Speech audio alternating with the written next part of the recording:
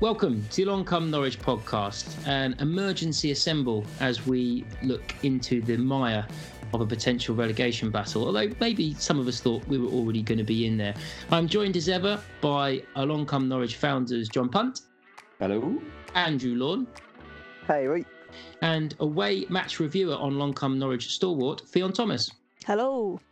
Now, there's only one place to start, and that is actually one of the first questions that came in on the Along Come Norwich mailbag for this episode. What happens if we lose against Watford on Friday night?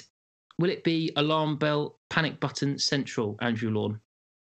No, nothing will change. Everyone seems to have accepted that we're relegated already, particularly you. So we'll all just continue to enjoy the rest of the season, safe in the knowledge that nothing matters. You second that, Punt? No. I'd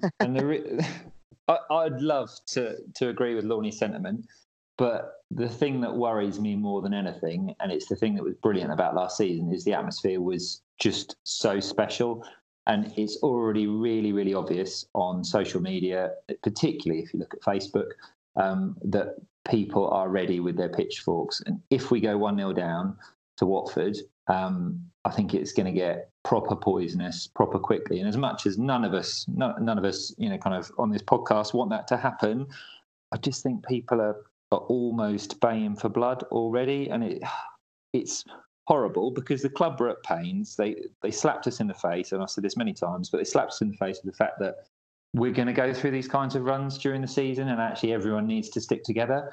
And there's a real hardcore possible minority. There could be the vocal minority, but they're ready. They are absolutely ready. And you see all the "where's the money gone" and all those kinds of comments. And I think it could get ridiculous quite quickly. And I don't see how anyone can enjoy that.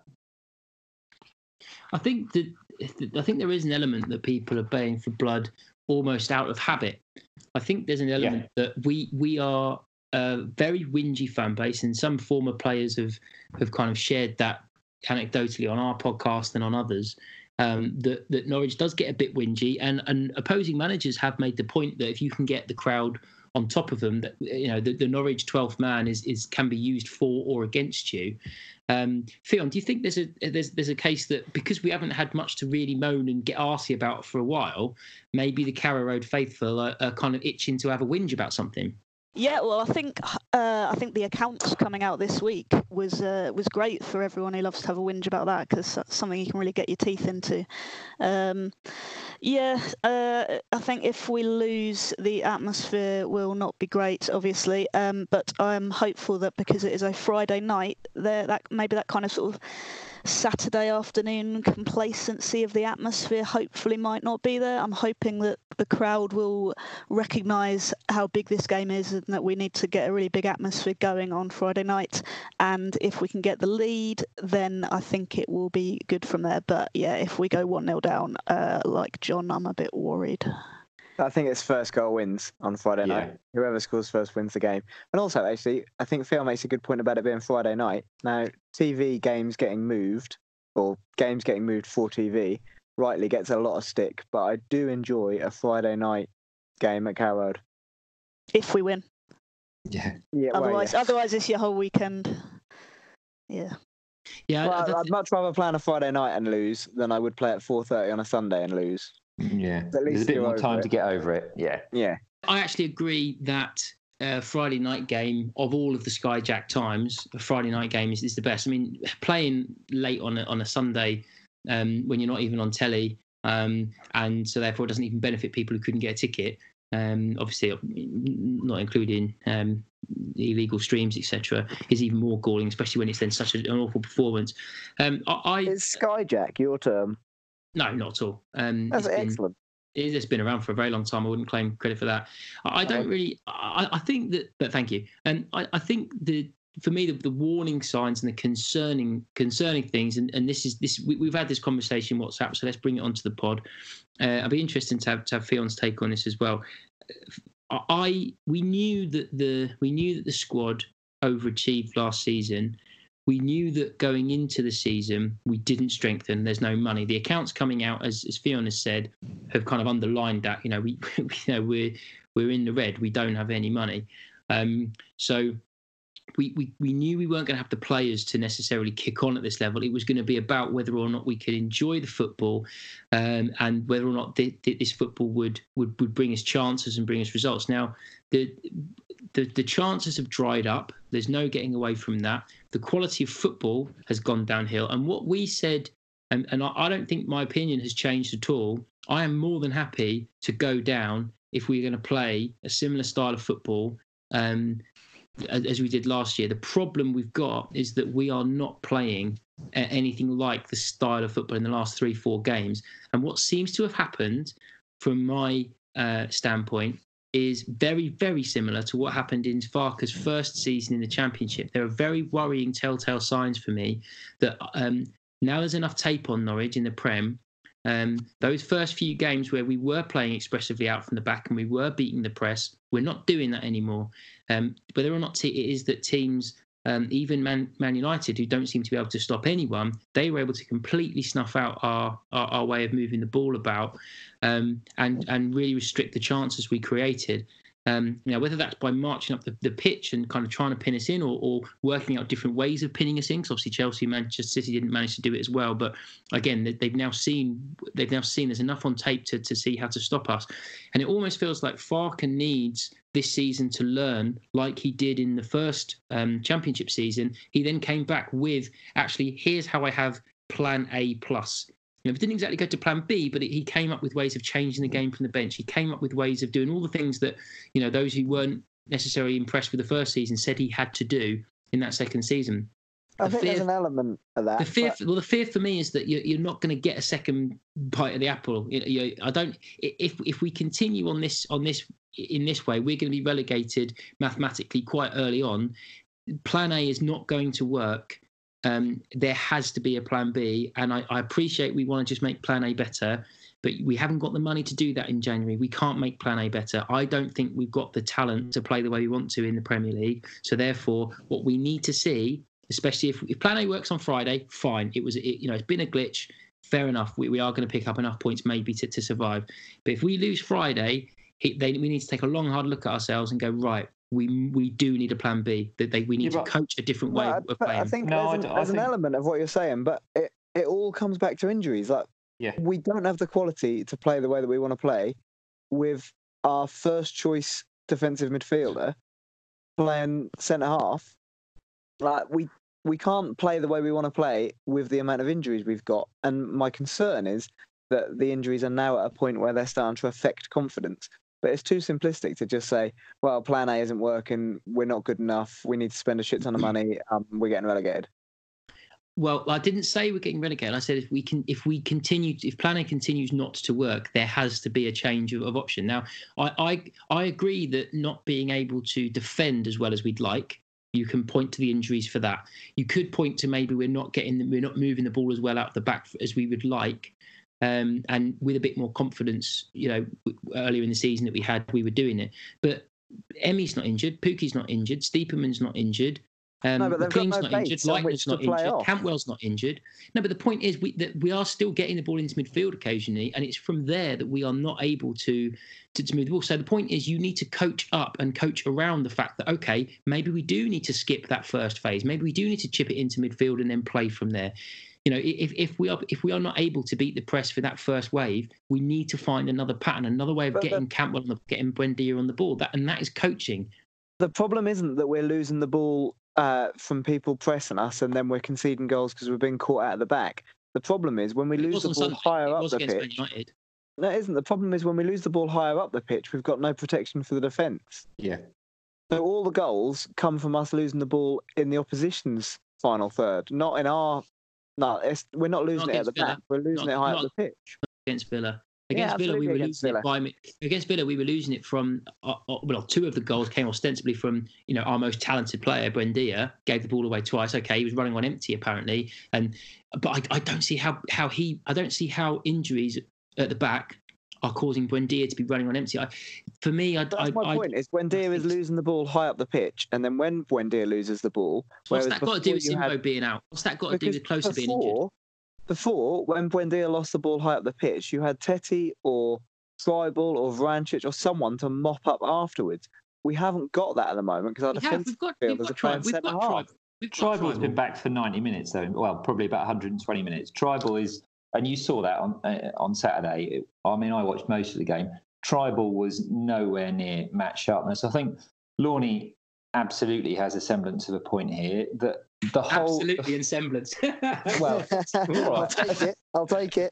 A semblance of a point, in so much as Norwich City's squad has been constructed based on what you've referred to, Tom, as plan A, in terms of play out from the back, have players that are comfortable at the back playing out, and giving it to the likes of a Moritz Leitner, who is then subsequently adequately protected by a Tribal, by a Teti, ideally this season by Ibrahim Amadou.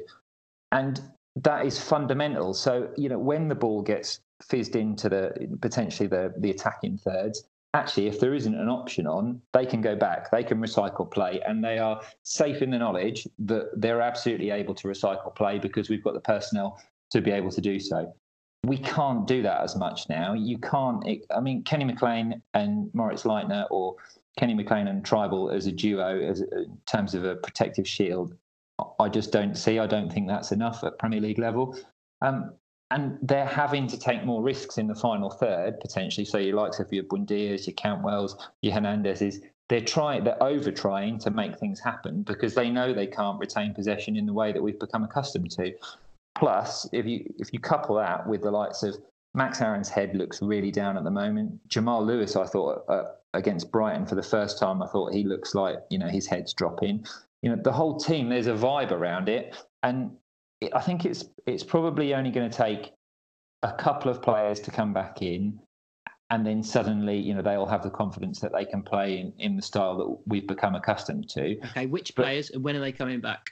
So Zimbo is Christmas, and I think Zimbo, I don't want to place everything on Zimbo, but it's interdependent, isn't it? Because Zimmerman comes back, you can play Amadou in the centre of the park. Hanley comes back, you can do that. Steeperman returns to form, and then suddenly, because he linked the play much more effectively last season, if he comes back to form, that's an absolute game changer for Norwich, because then Pukki isn't as isolated as he has been in recent weeks. So I don't think it's a rip-up plan A, let's look for something new, and it's a failure of Farke's coaching. I think we've been incredibly unlucky with injuries.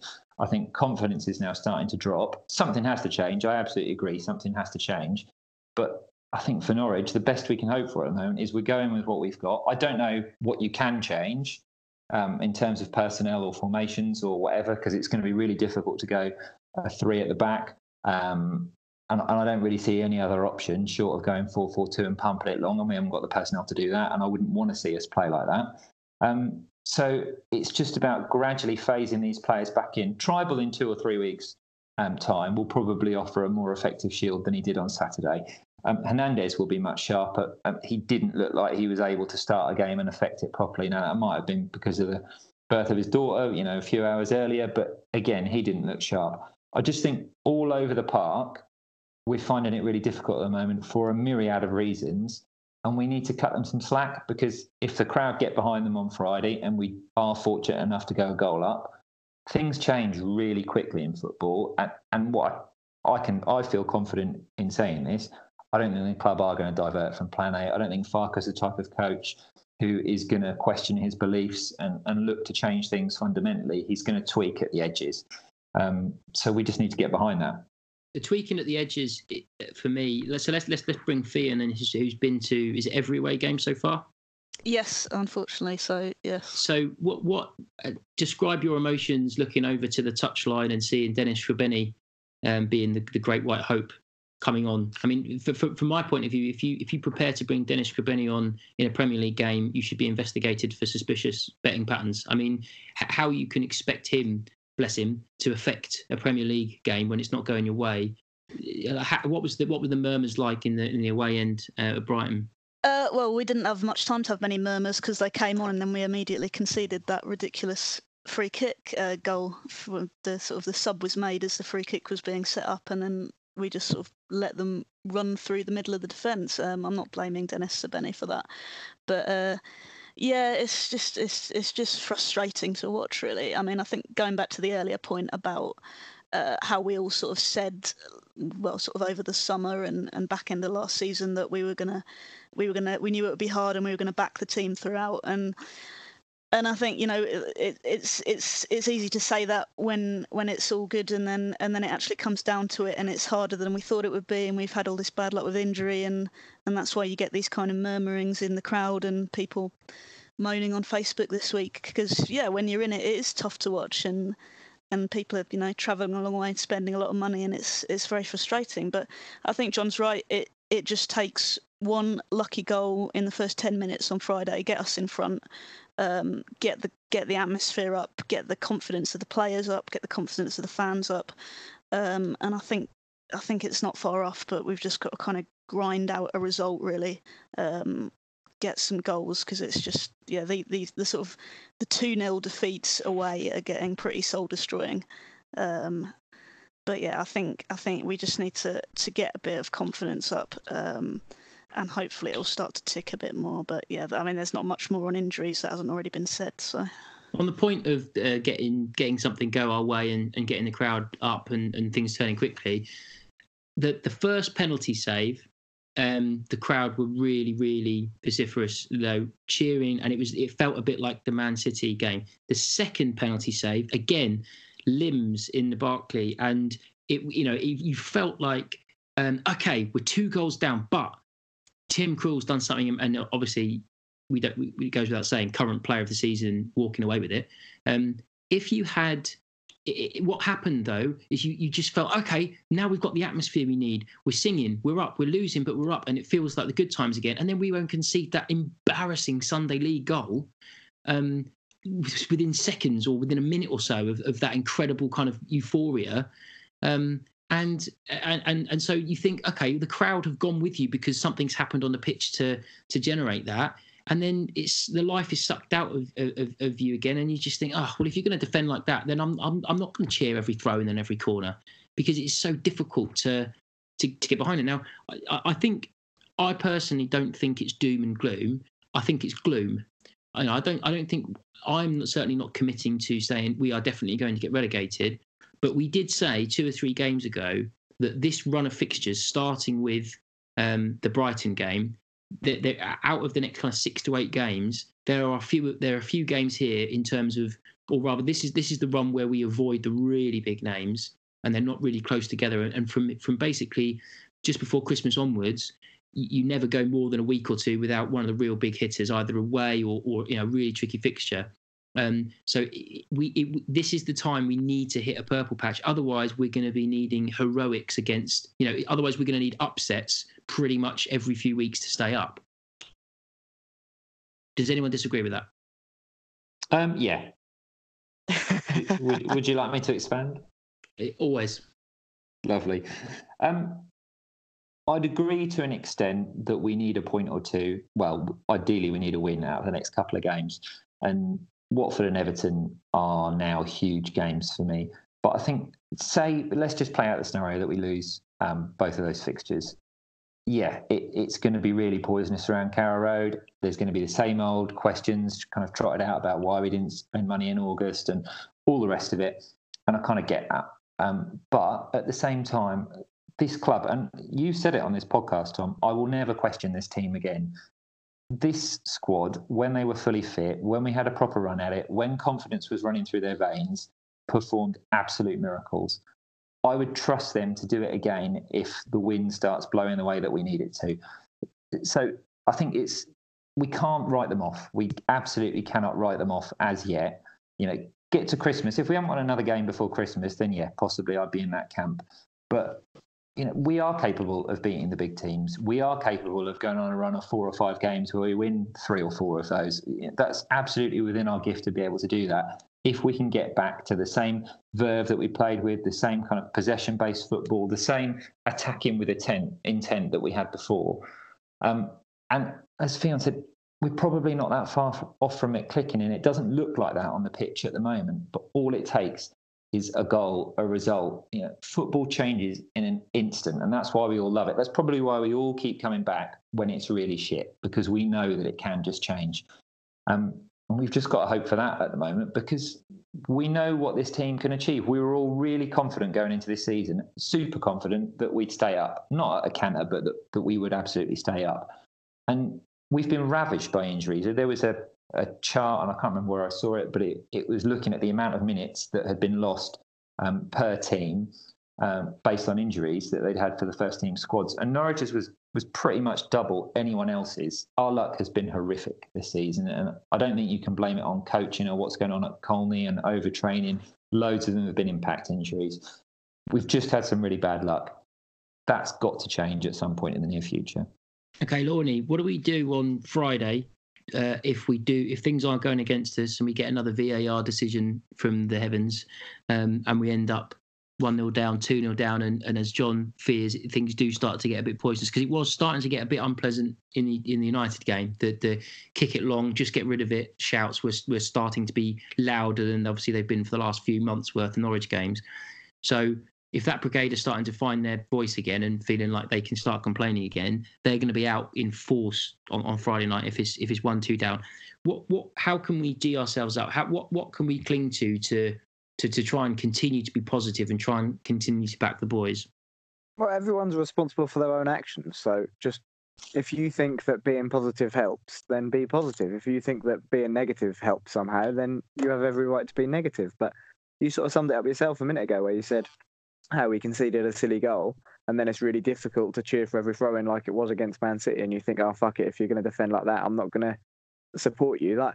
That's your decision to make, and you could make the decision that, yeah, you're defending infuriatingly and this is really frustrating, but I'm going to back you anyway because I'm only here for 90 minutes every week and I've paid 500 quid a year for the privilege, so I'm going to enjoy it while I'm here. Yeah, I didn't say I wouldn't support them. My point was the cheering every throw and cheering every tackle. The crowd were with them every single step of the way because every kind of every 6 out of 10, 7 out of 10 actions that took place, whether it be a tackle, a challenge, the effort level seemed to be there. But what I'm saying is that's a choice. Like, you choose whether or not you cheer every tackle, and you choose whether or not you do that, regardless of whether or not things are going well or things are going badly. It's still your choice as to whether or not you cheer. So true, but the point is that it's a much more difficult Zen-like position you try and get yourself into when, for example, the Man United game, from 2 to 11, you're struggling to see even a 4 out of 10 performance. Pukki's work rate was very, very good. Hardly saw the ball. Krul, probably one of the best games that a Norwich keeper has had in a long time, and it's kind of stats wise and what he did. But you're struggling to see anyone else who actually played well. I cannot wait to see Amadou in defensive midfield. I think his skill set is sorely lacking. I can't wait to see a fit Tribal. What's the deal with Roberts? Do we know why he's out of it? Is he injured? Is he poorly? What is it? I think from the quotes that have kind of emerged, and I don't think there's been anything that's gone on the record, but there seems to be murmurings that his defensive work as an attacking midfielder isn't good enough for the style of football we play, which I haven't seen Roberts in action, so I'm not one to comment. But Cantwell's defensive work isn't brilliant. He tries, and I guess that's maybe the difference. That does Roberts try? Does he track back? Is he doing that in the 23s to force his way into the manager's plans? I don't know. I haven't seen enough of that. But again, that's an example of when results aren't going your way, you end up with your kind of Lafferty situation. We haven't seen him, so therefore we assume he's the best player that's ever worn an under-23 shirt. Yeah, and the young lad, the centre-back, I forget his name, that signed a new contract this week. He's suddenly... Famewu, something like that. Anyway, Akin's his first name. So if we just refer to him by his first name. But he's suddenly become some kind of, we've got to play him because... And I kind of get that school of thought, but Farke's really, really careful about not blooding a youngster until he feels that they're absolutely ready. So he's not going to take a risk with him unless, Teti and Amadou go down injured now as well, and there's no other option available to him. He's only going to put him in his plans when he's absolutely ready. However, the noise coming out of the club that we've kind of heard is he's definitely the next cab off the rank in terms of a youngster that's going to make it. So, Fionn, take us back through the away games so far this season. Naturally, you've gone away in earlier Premier League campaigns as well. Has there been anything that you would look back on fondly so far that you can take some positives from? Just from the away games? Ooh, yeah. Well, the Liverpool game was, I think because we went into that knowing that we were going to lose, and we played pretty well that night. We sort of went for it and had a good go. We must have had more shots on target in that one game than we have in all of them since. I would speculate, away games anyway. Was it 5 shots on target we had at Anfield, and that was all very exciting at the time, and I don't think we've sort of kept that up really. It's Bournemouth I was quite happy about. That was a good point. And that was kind of, we'd just conceded 5 at home to Villa, so that was a good point on the road. It's just frustrating that we've sort of wasted games at Burnley, Palace, and Brighton, which they're all tough, but you'd hope to at least be fighting for a point out of those. And it just feels like they're gone now. We can't go back to those. And what have we got coming up? We've got Everton, and then the next one after that, Southampton. Those are 2 massive away games when you look at what Southampton are doing. There's lots of points there available to us, but you don't want to be sort of going down to another sort of 2-0 defeat. But that was the point that I was making, that Punt was kind of dismissive of. So we've got Watford, Everton, Southampton, Sheffield United, and then Villa again in the next 1, 2, 3, 4, 5, 6, 7, 8. So 4 of our next 8 are those that currently, form goes up and down, but currently you think, do you know what, we've got opportunities there. And then there's some kind of Leicester obviously have started better than some people thought, and you've got Arsenal in there, which is, it depends which one turns up on the day, and Wolves who are strong, but again, it's not Liverpool, it's not Man City. So I don't. When you then look at the rest of the fixtures, it's almost then every other game is a Tottenham, a Liverpool, a Leicester, an Arsenal, and then we have one little run where we have Brighton, Watford, West Ham. Although West Ham dispatched with us so easily in April, but by April, we're going to be really desperate for points. So this is what I'm saying. I think this is an absolutely crucial 4 or 5 week period for us.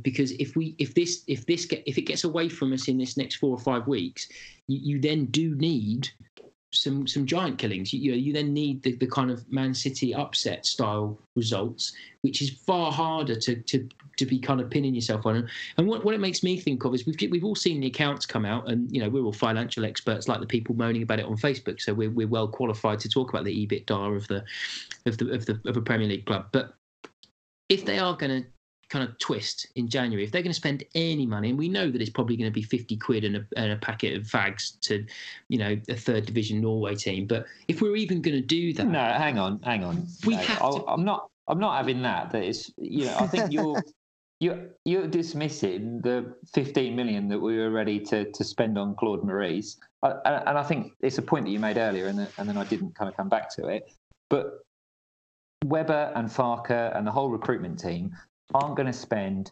good money on, a Stephen Naismith or, kind of an Ivo Pinto type that is potentially going to be a bit more mercenary about coming to the club and is only really here for the money. And I don't want them to. And I absolutely agree, but they're looking for a profile of player that fits in this squad, which is a real rare commodity with the finite resources that we have available. However, I'm pretty sure we've got 20, 25 million, possibly not all to go on transfer fees, but we have money there available if the right player comes along. And I'm fully behind that. I'd much rather that we do that and sign the right types of characters that potentially might set us up for a season in the Championship, if they're happy to go down with us, or if we stay up, can allow us to kick on. They're the types of players that are going to be really difficult to find. And that is now where this new recruitment model is really going to earn its money. And it's going to be tested as much as the culture is at Carrow Road as well. It's going to be tested this season harder than ever. So I think it's quite disingenuous to say, it's going to be 50 quid in a packet of fags or 15 tracksuits or whatever. Well, there's money there. It's not disingenuous. I didn't say it would go as far as throwing in tracksuits. It's not disingenuous. The point I'm making is we have not got any money, right? We need to buy. Wrong. We need to buy people who's. You said you're wrong. No. Okay. I've just said you're wrong. No. Well, you're allowed to. Yeah. You're allowed. You're entitled to an incorrect opinion of my opinion. But mate, we have 15 million to sign a player. Yes. On whenever it was, early August, which we've still got. Which still would have set us in 20th place, 19th place in total spendings. But I'm talking money to spend. Yes, we have Disagree a little bit. Or agree. We have a little bit. That's not a competition that you want to win. We have a little bit of money, right? Yeah. Which is contextually in the shape of the season, unlikely to be money that will keep us up, because actually what you've just said in your piece there is we're actually investing in a player that wouldn't mind coming down, because it's a step. Even if they came to the Championship, it would be a step up from where they are, because they need to get their career back on track after a bad injury, and they're no dickhead. And I completely agree with the recruitment policy. I'm not disputing that. I don't want us to go and try and get Duncan Ferguson out of retirement and hit the ball long to him. Like, honestly, that is not what I'm saying. My point is, if we haven't spent enough money. No, not at all. My point is, I don't think they will spend something like 15 million on a player when it comes to January if we are 9 to 12 points adrift, because that would not be frugal. It would not be sensible, because it's all signs will be pointing to relegation, and therefore the exec committee at Carrow Road have got a duty to make sure we are in decent financial shape when we go back to the Championship, and therefore it will be a case of some frugal signings to basically equip ourselves for that drop, and to try and make sure we replace the likes of Godfrey, Aarons, Jamal, who are likely to stay at this level if we went down. So I'm not saying that I want us to spend money we don't have. I'm not saying we have no money, but in context of the Premier League, we've got no money. I'm talking about the fact that it was completely relevant to this next 5 or 6 weeks of fixtures. If we do not do well in these next 5 or 6 weeks of fixtures, when the January transfer window comes around, we're currently only a win away from things looking slightly less awful. If we are more than 3-4 wins away from safety, how it then becomes, actually, is it sensible to throw money at this situation? Actually, we need to go even. A £15 million signing is not going to be enough. The hole is going to be too big to fill. But is it going to be throwing money at it? Because again, Webber's pretty canny, I think, in this market. Say, for example, we throw 10 million at a player, and say it was someone like Claude Maurice, who's 21 years old, attacking midfielder, full of talent, full of skill. Actually, if he comes to Norwich, does really well, but ultimately we then get relegated, by maybe 2 or 3 points, we've still got a £20 million player on our books that we can then subsequently sell when we get down to the Championship. So the club are really cute about making proper investments now. So I wouldn't necessarily think that would preclude us from signing those kinds of players. It's more actually the issue is whether those players would want to come to us, and that would be a hard sell for the club. Yeah, I mean, he's at Nice now, right? Yeah, he's gone. I mean, that option is off the table now, absolutely. But I'm just saying, a player of his ilk. Yeah, but he hasn't. Have they not started yet? The French season not started yet? No, they've started. He was in their second tier, wasn't he? So I don't even know if he's played yet. But you're probably looking on the internet now. I am looking at the internet. It's 0 apps and 0 goals. So it looks like we dodged a bullet there. But I don't know about the French football experts on Parsley. If you can't get into the Nice team, then you're not going to be any good up Norwich, are you? Our name's longer. The rule. Yeah, everyone knows that. That is the first thing. That's what Webber said in his job interview. That's how he got the job. And he said, and Zoe agrees. He said Zoe agrees. Cool. So right. What has to happen then for us to sign a player in January, Fionn? What do you think of the let's fast forward. Let's say best case scenario, we are a point above the relegation zone, which I think is probably best case scenario. When the 1st of January hits, most of our players have come back. There's no more major injuries. Where would you strengthen with a really clever canny? So we're not going to know the players. We're unlikely to have heard of them. So what kind of skill set, what position would you strengthen, Fionn? I think you'd have to. So if you're saying that all our injuries are back, so we've got two first choice centre backs or whatever, not closer obviously, but I think we'd have to see how that was looking basically, because at the moment we are leaking too many goals, and we're feeling a little bit toothless up front just because Pukki's not been getting much service recently. So I think you just have to look at where the gaps were there. But I mean, yeah, I don't know if there's much, because we've got Patrick Roberts there. Maybe he'll be amazing, maybe not. So do you get in another player similar to him? Because apparently he doesn't fit the system, but then risk that they don't fit the system. I think you'd have to say defence is always going to be the priority, because we know we've got a striker who can score goals. So I think I'd go for possibly defence or defensive midfield. I can't pluck any names out, but I think we've got to make sure that's solid, and I think from there we'd have the sort of base to sort out the midfield and get those get the service into Pukki again a bit more. Andrew Lawn? I agree with Theon. You'd have to look at the defence first, and I think the fact that Klose is out for the entire season means that a centre-half, even if Hanley and Zimmerman are both back, a centre-half would be the first place you'd look. I mean, the thing about Zimmerman is that we basically have no idea, even when he's back fully fit, if he'll be any good. I mean, I'm confident he's a good enough player, and I mean, in the sort of tiny amount of time he's managed to get on the pitch, I remember he made that amazing block at West Ham shortly before he got taken out of the game. But yeah, I mean, we if we were to just be throwing all our eggs into him as a sort of great white hope that he would be the one to sort us out, then we may be wrong there. So yeah, I think we've got to get another person in there if we can. And what about you, John Pump?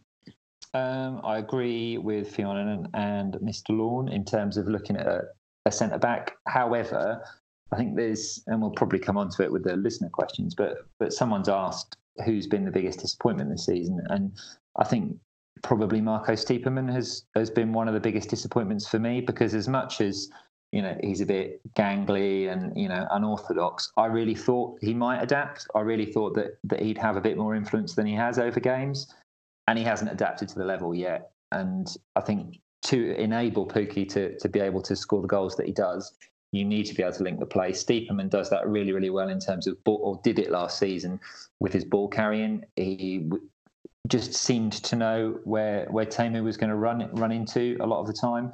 So I'd possibly be looking at another 10 that might be able to link up better with Mr. Pukki. Yeah, I would go number 10. I really wanted to see Leitner play there. It might have just been United. He's shit there, though, isn't he? That's the problem. Oh my word! I mean, just so bad.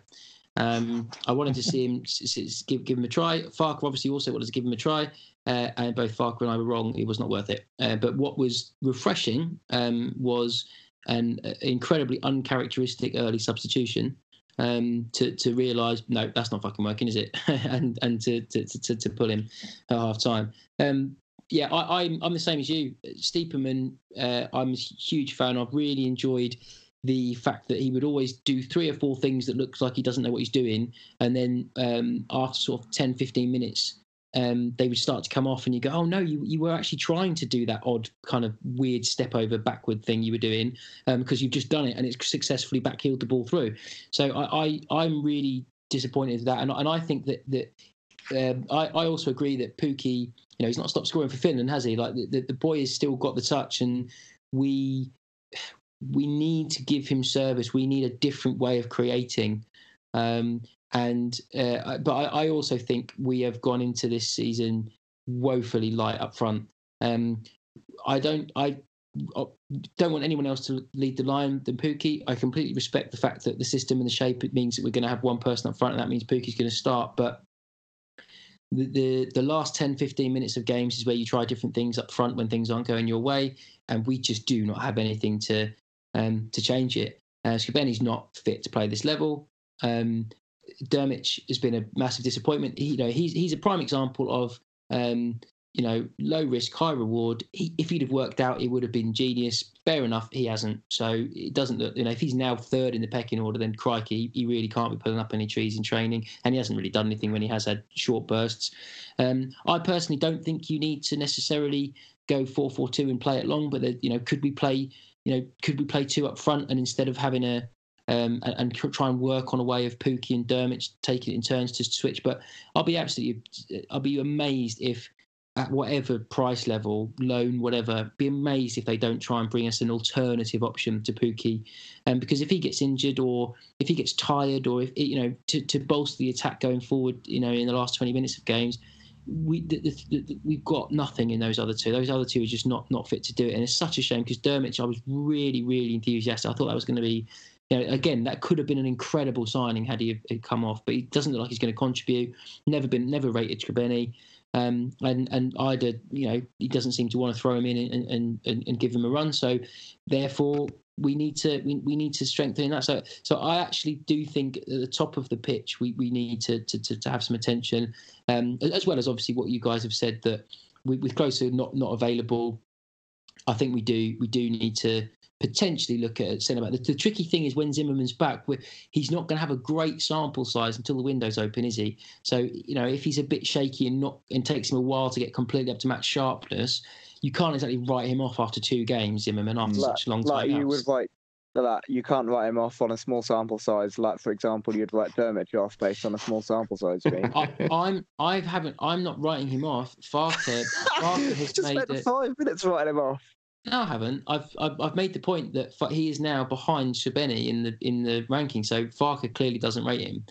And either that, or he thought that Sabeni maybe brought something different to the game, and I don't know what it was, but he maybe thought that Dennis Sabeni's skill set was perhaps a bit more suitable to try and change the game against Brighton than Josip Dermić's was. The fact that he brought him on for a defensive free kick, given that Scribeni's 6 foot plus tall, is, I would say, backs up what you've just said, John.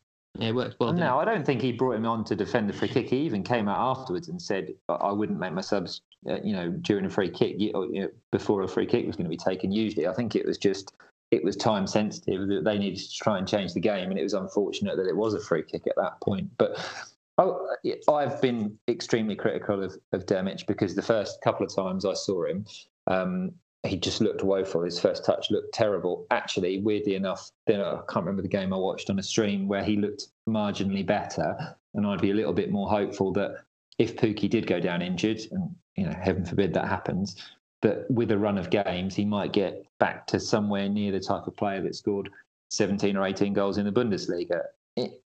But let's not hope we have to be talking about that. I think, as you've just said, Tom, the key thing for me here is, yes, we need to shore up at the back, and that's blindingly obvious to anyone. But we need to link the play, and we need to link the attacking play better. And if Stiepermann's not going to step up, and weirdly, I did see glimpses of it against Brighton, that he'd started to kind of try and make the same kind of runs that he'd done before. He hit maybe the bar, didn't he? Quite it was really unlucky. Yeah, really unlucky. But he didn't do it enough, and we need to see him influencing games a lot more than he has been. I think I'd seen it on Twitter today, and I can't remember who tweeted it, so apologies, kind of if you're listening to this, but he's started 9 games. Other fan media people just claim credit for other people's work. Why should we be any different? I don't know who you're talking about, Tom. But he's started 9 games and he's been substituted in all 9 of those games, and I think that's telling. I mean, the issue that I've got with your dismissive huffery, Lorne, is that you can't have it both ways. You can't have full faith in Farke's ability to understand what is best for the club, and then also say that Dermot hasn't had enough of an opportunity. If he was worth enough of an opportunity, he would be on the pitch, would he not? I disagreed entirely. I said it was interesting that you weren't willing to judge Zimmerman on a small sample size, but you have judged Dermot on a small sample size. Yeah, that's something to do. All I was doing was pointing out your contradiction within the space of 3 sentences. Yeah, so the contradiction is earned in Zimmerman's case because of something called my captain, my leader, and a promotion-winning incredible season where on several games there were defensive performances where he put the back 4 on his back. And therefore you earn your right to play your way into the team off a serious injury. And I think that someone who has been so crucial to one of the best seasons in living memory, is of course going to get 3 or 4 90-minute performances until you go, do you know what? I don't think you're going to get it at this level. The point I was making with Zimmerman is he's going to have to do that in the Christmas period, meaning that he's not exactly going to have had very long before you need to kind of make a call on it.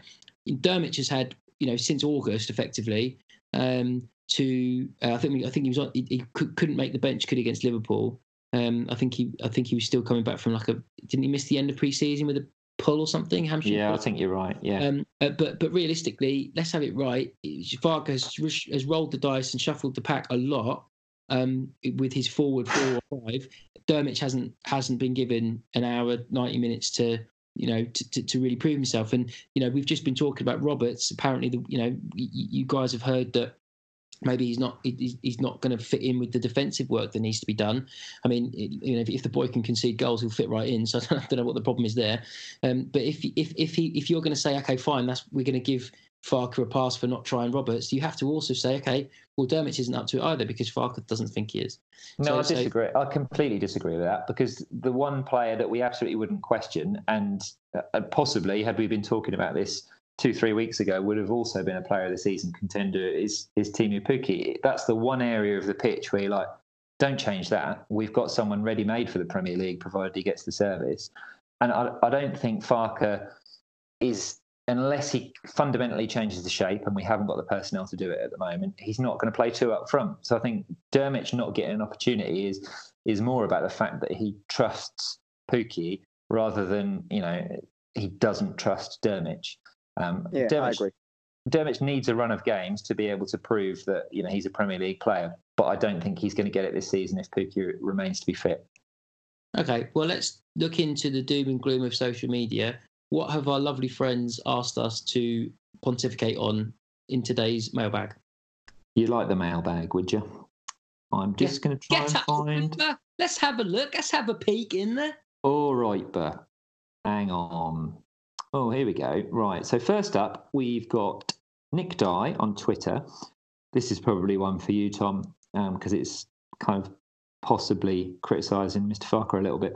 So it says, has Farke been too stubborn with his selection philosophy, especially the middle 3? For me, he should be balancing based on opposition. McLean versus Brighton when we needed a metronome, i.e. Leitner. Easy in hindsight, but I wonder if the selection policy is trumping the game analysis. I don't know if you can really blame Farke for not changing those, because that is the area of the pitch where we've kind of been the least affected by injuries. I presume meaning the 3 behind the striker, right? No, I think he's talking about the 2 holding midfielders and then perhaps the 10 in front of that. That's how I've read it. Oh, okay. I mean, because... but the 10. We have tried loads of different things. He tried Leitner there. He's tried Steepman in there. McLean played further forward. None of them have really worked particularly well. In the last month or so. I don't have a problem with necessarily the people that he's tried, because I think everyone other than Roberts and Dermot, although we're trusting that Dermot's. That there's a reason that he's behind Shabani and Farke's thoughts, maybe, and he hasn't done anything with the small snippets he's had. I think he has tried those different things. I do think that a slight different version of Plan A might need to be tried, because I don't think we've got the players to make Plan A better. So we need to coach Plan A better by going, we need to do something a bit different in the way we move through the thirds, the way that we create for Pukki. So I don't know. I personally think that he has tried a few different options in there, and he's trying to balance against the opposition. I don't think he's stubborn enough to not completely try and change based on who they're playing. I think there's been a lot of injuries in that area, or not necessarily directly in that area, although Tribal has been injured. But then the players who would normally play in that area have had to deputise at the back. But well, imagine against Man United if we could have started Tete and Amadou, or a fully fit Tribal and Amadou. We'd have been a lot less porous. How solid is a fully fit Tribal who can also recycle the ball, by the way? Like him and Amadou together in front of Godfrey and a fit Zimmerman. That is a completely different team, isn't it? I absolutely like that. But someone we've discounted from all of this, and he has just returned to fitness, and the indications are that he's going to be fit for Friday night, is Mario Vrancic. And he was so influential at the back end of last season. Nominee. No, nominee. Yeah, there you go. You're quite correct. Nominee. Oh, yeah, all right. I was correcting you before you'd given my previous comments. We might get to see them. We might get to see him against Champions League elect Watford. Exactly. But he could be a game changer. So, we talk about the likes of Christoph Zimmermann coming back and how he could absolutely influence the way we play.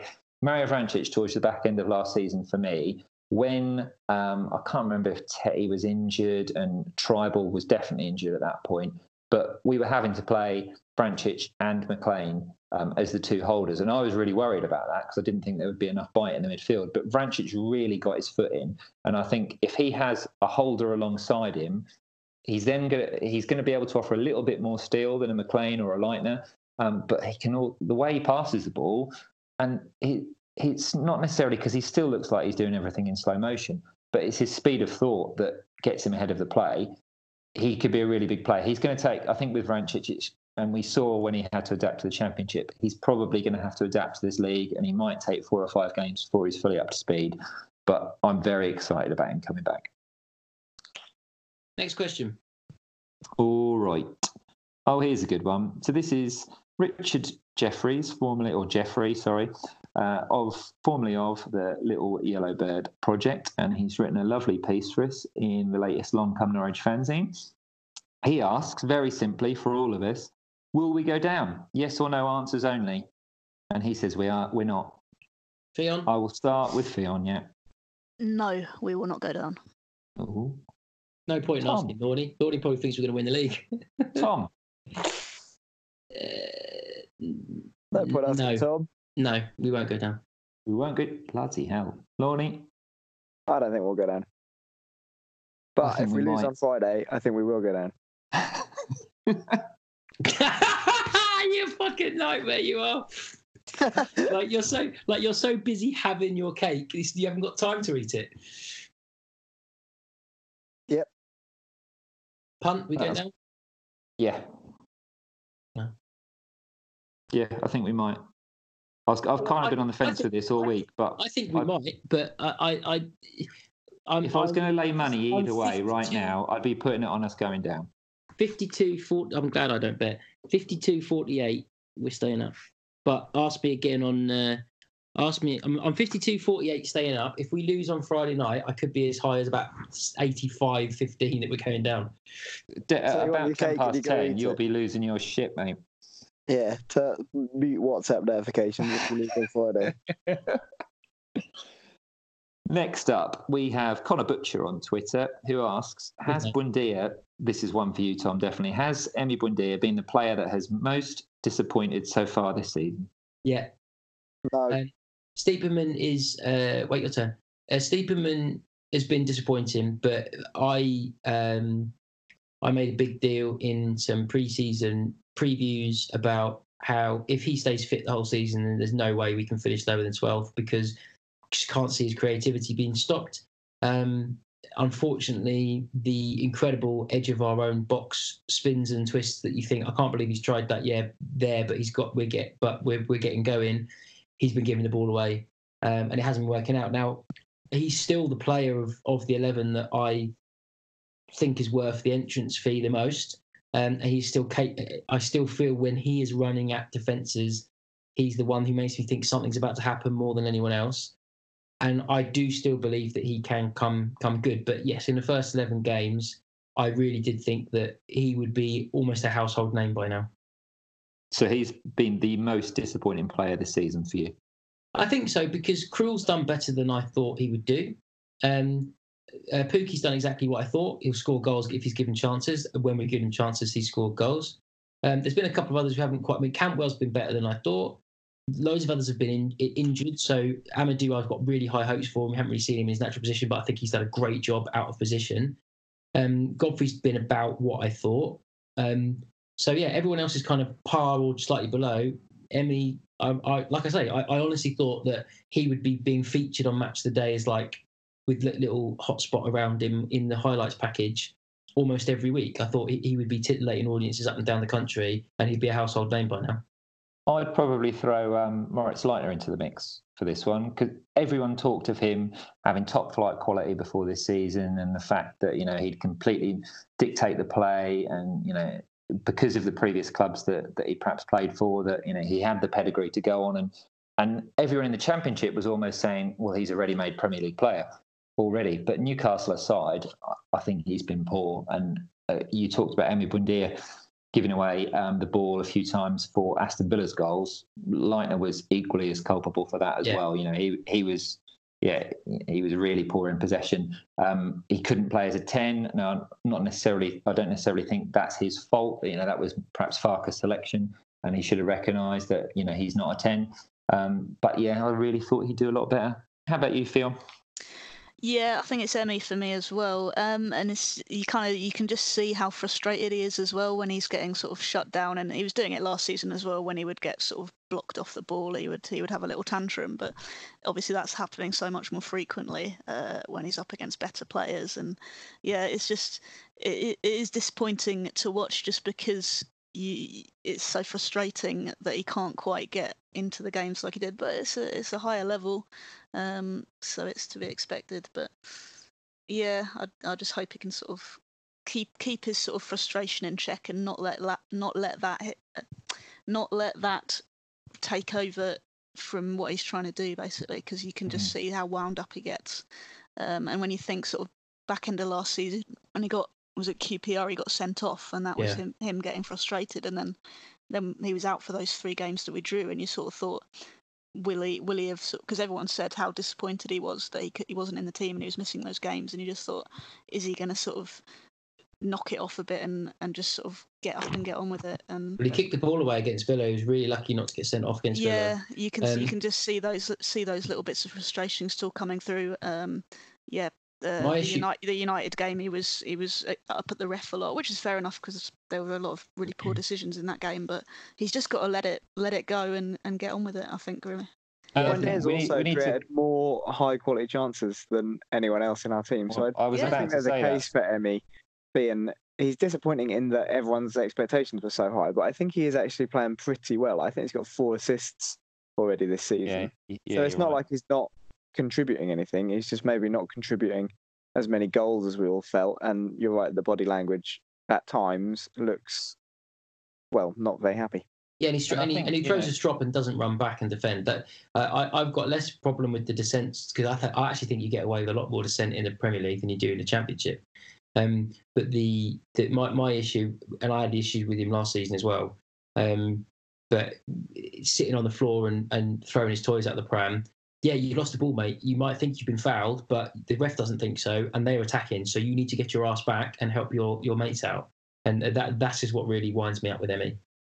Yeah, I mean, I think to contextualise it, for me, he's not the most disappointing of the bunch, but he could perhaps be labelled as the biggest disappointment because his bar was so ridiculously high last season, and we all expected him to be doing marginally better than he is. But there's absolutely no way that, I mean, a few people have talked on Twitter about dropping him and perhaps, Cantwell should come in for him. And for me, that's ludicrous. As you've just said, Lonnie, biggest chance. I think someone had posted something the other day that he's got the highest chance creation outside of the top 3 clubs in the Premier League at the moment. He's already got 4 assists. He's certainly, kind of top of many different chance creation tables, if you discount a few of the bigger clubs. So I don't think he's the most disappointing player in this squad. It's just that it has been a disappointment that he hasn't adapted as quickly as we all thought he might. Yep. Next question. Next question. Let's have a random question. Here we go. I don't really know what this person's name is. They might be a bot, to be fair. But it's on Twitter, and it's my monkey Basel, who says, what's the worst Norwich player's haircut? Now, I'm presuming he's talking all time because he's nominating, I say he, this could be a lady, but they are nominating Colin Suggett's 70s perm, which, of course, I'm sure we all remember. I feel I can't really criticise anyone's hair. I'll step back out of this one. You can. Of course you can. Well, no, like in the same way that Tom couldn't criticise anyone for being an emotional roller coaster, I can't criticise hair. Yeah, but I've known you when you've had hair. And it was awful. No, it wasn't awful. It was just you weren't going gracefully, and then you accepted it. That's nicely put. So the worst hair is Vrancic's blonde hair. Oh no! I fundamentally disagree with that. That was lovely. No, I loved it. Yeah, that was beautiful. I can't really think of any other. I mean, there's been some haircuts that were of a time. I mean, the early 2000s. There were some right old footballers' haircuts. I mean, Hux will tell you himself when he told us at ACN Live, didn't he, that, he's a little bit cringy when he looks back at some of the things that he pulled out of the locker. So I think we probably have to agree with Hux and say some of Hux's do's were a bit much. Yeah, they were. They've not aged well. They looked like okay at the time, but they've not aged well. A bit like flares. What are we saying about Onel's man bun on a match day? Love it. Beautiful, beautiful man. You having that, are you? Oh, he's a beautiful man. I absolutely agree. I love a man bun. Bradley Johnson, superb use of the man bun. Top knot, love it. That was a shocker. Henry Lansbury, top knot, love it. No, that was a shocker too. Not a fan of a top knot. Theon, what you got? The one that's popped into my head, and I don't know why, is Jim Brennan. In Jim Brennan, 2003-4 era, he had this sort of weird quiff, and it was sort of like almost a mullet, but not like quite. A fin. It was just it was a fin on top, and then sort of almost a mullet at the back, and it was just not a good look. And I think he had highlights as well at some point. Theon, as guest, and that's the last question. It is your privilege to be able to select the best question that's been asked this evening so that they can win some exclusive Along Come Norwich merchandise. What do you reckon? I liked the one about the hair, so we'll go with that.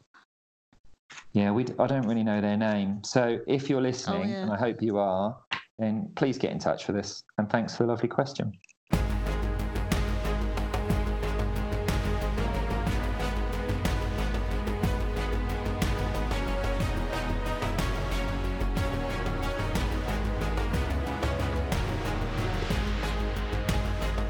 Time for the Along Come Norwich quiz. We are taking today's quizzy questions from Never Mind the Canaries, the Ultimate Norwich City quiz book. So play along at home. Turn to page 85 if you want to cheat. Actually, no, 85's got the questions on, not the answers. We're going to have. I've got the book here. We're going to have two sets of questions on the Lambert years, and then one set of questions on the local derby. Who's going to do the time for me? I'll do the time. Okay, so punt. Your time on first. You can choose. Would you like Lambert years or would you like to do East Anglian Derby? Oh fuck! I'm not gonna be very good on both. They're really hard. Are they really? Yeah. And they're factual this week, so it's not even as if we can just throw in a random guess. They're also quite long, so you might not get as many for your minute. Let's go Lambert era. Okay, good. They're slightly shorter. Okay, your time, punt, starts now. Who were the opposition in Lambert's first game as Norwich City manager? Wickham. Incorrect. The Canaries won only 2 of their first 7 games of Lambert's tenure. Name the teams we beat as part of that slow start. Wickham. Correct. Name one of them. With 44 league appearances from 46 games, this player made the most appearances for the Canaries in that League One title-winning season under Lambert. Can you name him? Grant Hall. Incorrect. Norwich lost their opening game of the 2010-11 season to Watford, a match that saw 6 Canaries make their first team debuts. Give me one of them. Oh, God. Simeon Jackson. Correct. Norwich sealed promotion back to the Premier League with a 1-0 win at Portsmouth. One of the players in the Pompey lineup that night made his Canary debut in the opening game of the following season, a 1-1 draw at Wigan. Who was he? Oh, shit. That's a really good question. Pass. Name the player Norwich... Oh, okay. That was quick. Did you get 2? That was a great question. Did you get 2? Probably. No, 4. So you got... the opposition in Lambert's first game as Norwich City manager was Brentford. He watched from the stands, and then Wickham was the. And then it was Wickham, so he wasn't manager. He was watching from the stands. That's harsh. I'm afraid that we have to go via the Never Mind the Canaries Ultimate Norwich City quiz book. Right. If you're listening, Ed Cousins Lake, fuck you. Okay. You also, yes, you got the Wickham bit one right, so that's 2. The fantastic question about Pompey is Richie Delat. Oh, that is an excellent question. Yeah, the other, well done. Ed, so can I just, for balance, just say well done, Ed Cousins-Lake? That was a really nice question. Yeah, because he wouldn't have turned off after he said "fuck you." We also could have had debuts in that game: John Ruddy, Elliot Ward, Andrew Sermon, David Fox, Andrew Crofts, Simeon Jackson. That's a lot of quite significant players all starting in the same game. So yeah, that was. I think that was everything. Oh no, sorry, and also the one who played 44 and 46 games, King of Spain, Simon Lappin. Oh. So there you go. Right, Theon. Yep. You have got a choice. You can either have East Anglian Derby history or Lambert years. Ooh, let's go East Anglian Derbies for a bit of variety. Okay. So that leaves you with Lambert years in a minute, Lornie. Lornie, are you willing to do the time for me again, please, sweetheart? Yeah. Thank you, darling. Let me just get answers in front of me from this excellent quiz book, which was given to me by a friend. Won't name check them. They don't really like football. They certainly don't listen to this. Right. Your time starts now. Who scored the Norwich goals in our 3-0 win over Ipswich on the 20th of March 1995, the last time the two clubs played each other in the Premier League? 1995. Don't know. Okay. What was declared open prior to the 3-3 draw at Carrow Road on Boxing Day 1979? 79. New River End. Correct. Very good. Steve Bruce famously scored the decisive goal in the Canaries' 2-0 League Cup semi-final second leg win. Who scored the first one? No idea. Okay. Wasn't born. Fine. Which former Ipswich player scored the opening goal in Norwich's 8-0 win over Sutton United in the 1989 FA Cup fourth round? No, pass as well. Club's first ever meeting in the FA Cup was 1962. Norwich winning fourth round replay 2-1 at Portman Road. In doing so, what did Norwich prevent Ipswich from doing that season? Time. Winning the first division. By knocking them out of the FA Cup, we prevented FA Cup. the horrendous possibility of them doing the league and FA Cup double. Okay. They managed miraculously to win the league that season. So I think you got one, which is the River End. That's not very good, is it? They are hard. Well, in fairness, Punt only got 2. Did Graham Paddon score the other goal? Trevor Putney. Oh, sorry. Putney was the Sutton United. Yeah, I said Dean for the other goal. Yeah. Goal, yeah. Before my time. Okay. So sorry. So they were tricky. Those they were. What tricky. were the other questions? Jamie Curett and Ashley Ward and Darren Eady scored. Yeah, I knew the goal. Eady and Curett. You got the Boxing Day 1979 one. You got John Dean. Well, we covered John Dean and Trevor Putney. And then we stopped the Scum winning the double. That was as far as we got. Which leaves you, Lornie, 2 to draw, and your time now. Name the centre back signed on loan from Blackpool by Lambert in February 2011. Pass. Name the player Norwich signed from Liverpool for $800,000 in the summer of 2011. Pacheco? No, he's on loan. Pass. Incorrect. The Canaries rattled in 4 goals against Newcastle in an impressive 4-2 win over the Magpies at Carrow Road. 10th of December 2011. Grant Holt scored 2 of the goals and Wes Hoolahan 1. Who got the other goal? Andrew Crofts. Incorrect. Norwich were awarded just 1 penalty in the Premier League for the whole of the 2011 season. Which team was it against? Who was the scorer and what was the final score in that game? Any of them? Any of them were there? Everton. Who scored loads of goals for us in the Premier League? Used to wear number 9. Oh. Yeah. Paul Lambert's last competitive win as Norwich City manager came against which team? Time. Aston Villa. I will accept because it was on the buzzer and I didn't read some of them very quickly. So you got 2. Well done. Daniel Ayala was signed from Liverpool. If anyone can get the Blackpool one, that is really impressive. Centre back signed on loan from Blackpool by Lambert in February 2011. I mean, I'm surprised there's not a statue of him outside the ground, to be honest. It's absolutely huge in our history. Rob Edwards. Of course. Steve Morrison also scored in that Newcastle game. Blackburn Rovers 3-3. Grant Holt scored in the 4th minute of injury time. And yes, you got Aston Villa. So you need a tie break, you two. Ron Ashman, 1950-51, right the way up to 61-62. How many times did he appear for the Canaries? Ron Ashman, I want an exact number, please. 355. I was going to go 363. Punt, you're on a roll. You win it. I mean, to be honest, you weren't close. It's 662. But so, Punt, you're the winner of the quiz. Fionn, thank you so much for all of the away reports that people have been enjoying reading on Long Come Norwich, and thank you for joining us this evening. My pleasure. Punt and Lorne, you've also been involved. My day you go, everyone.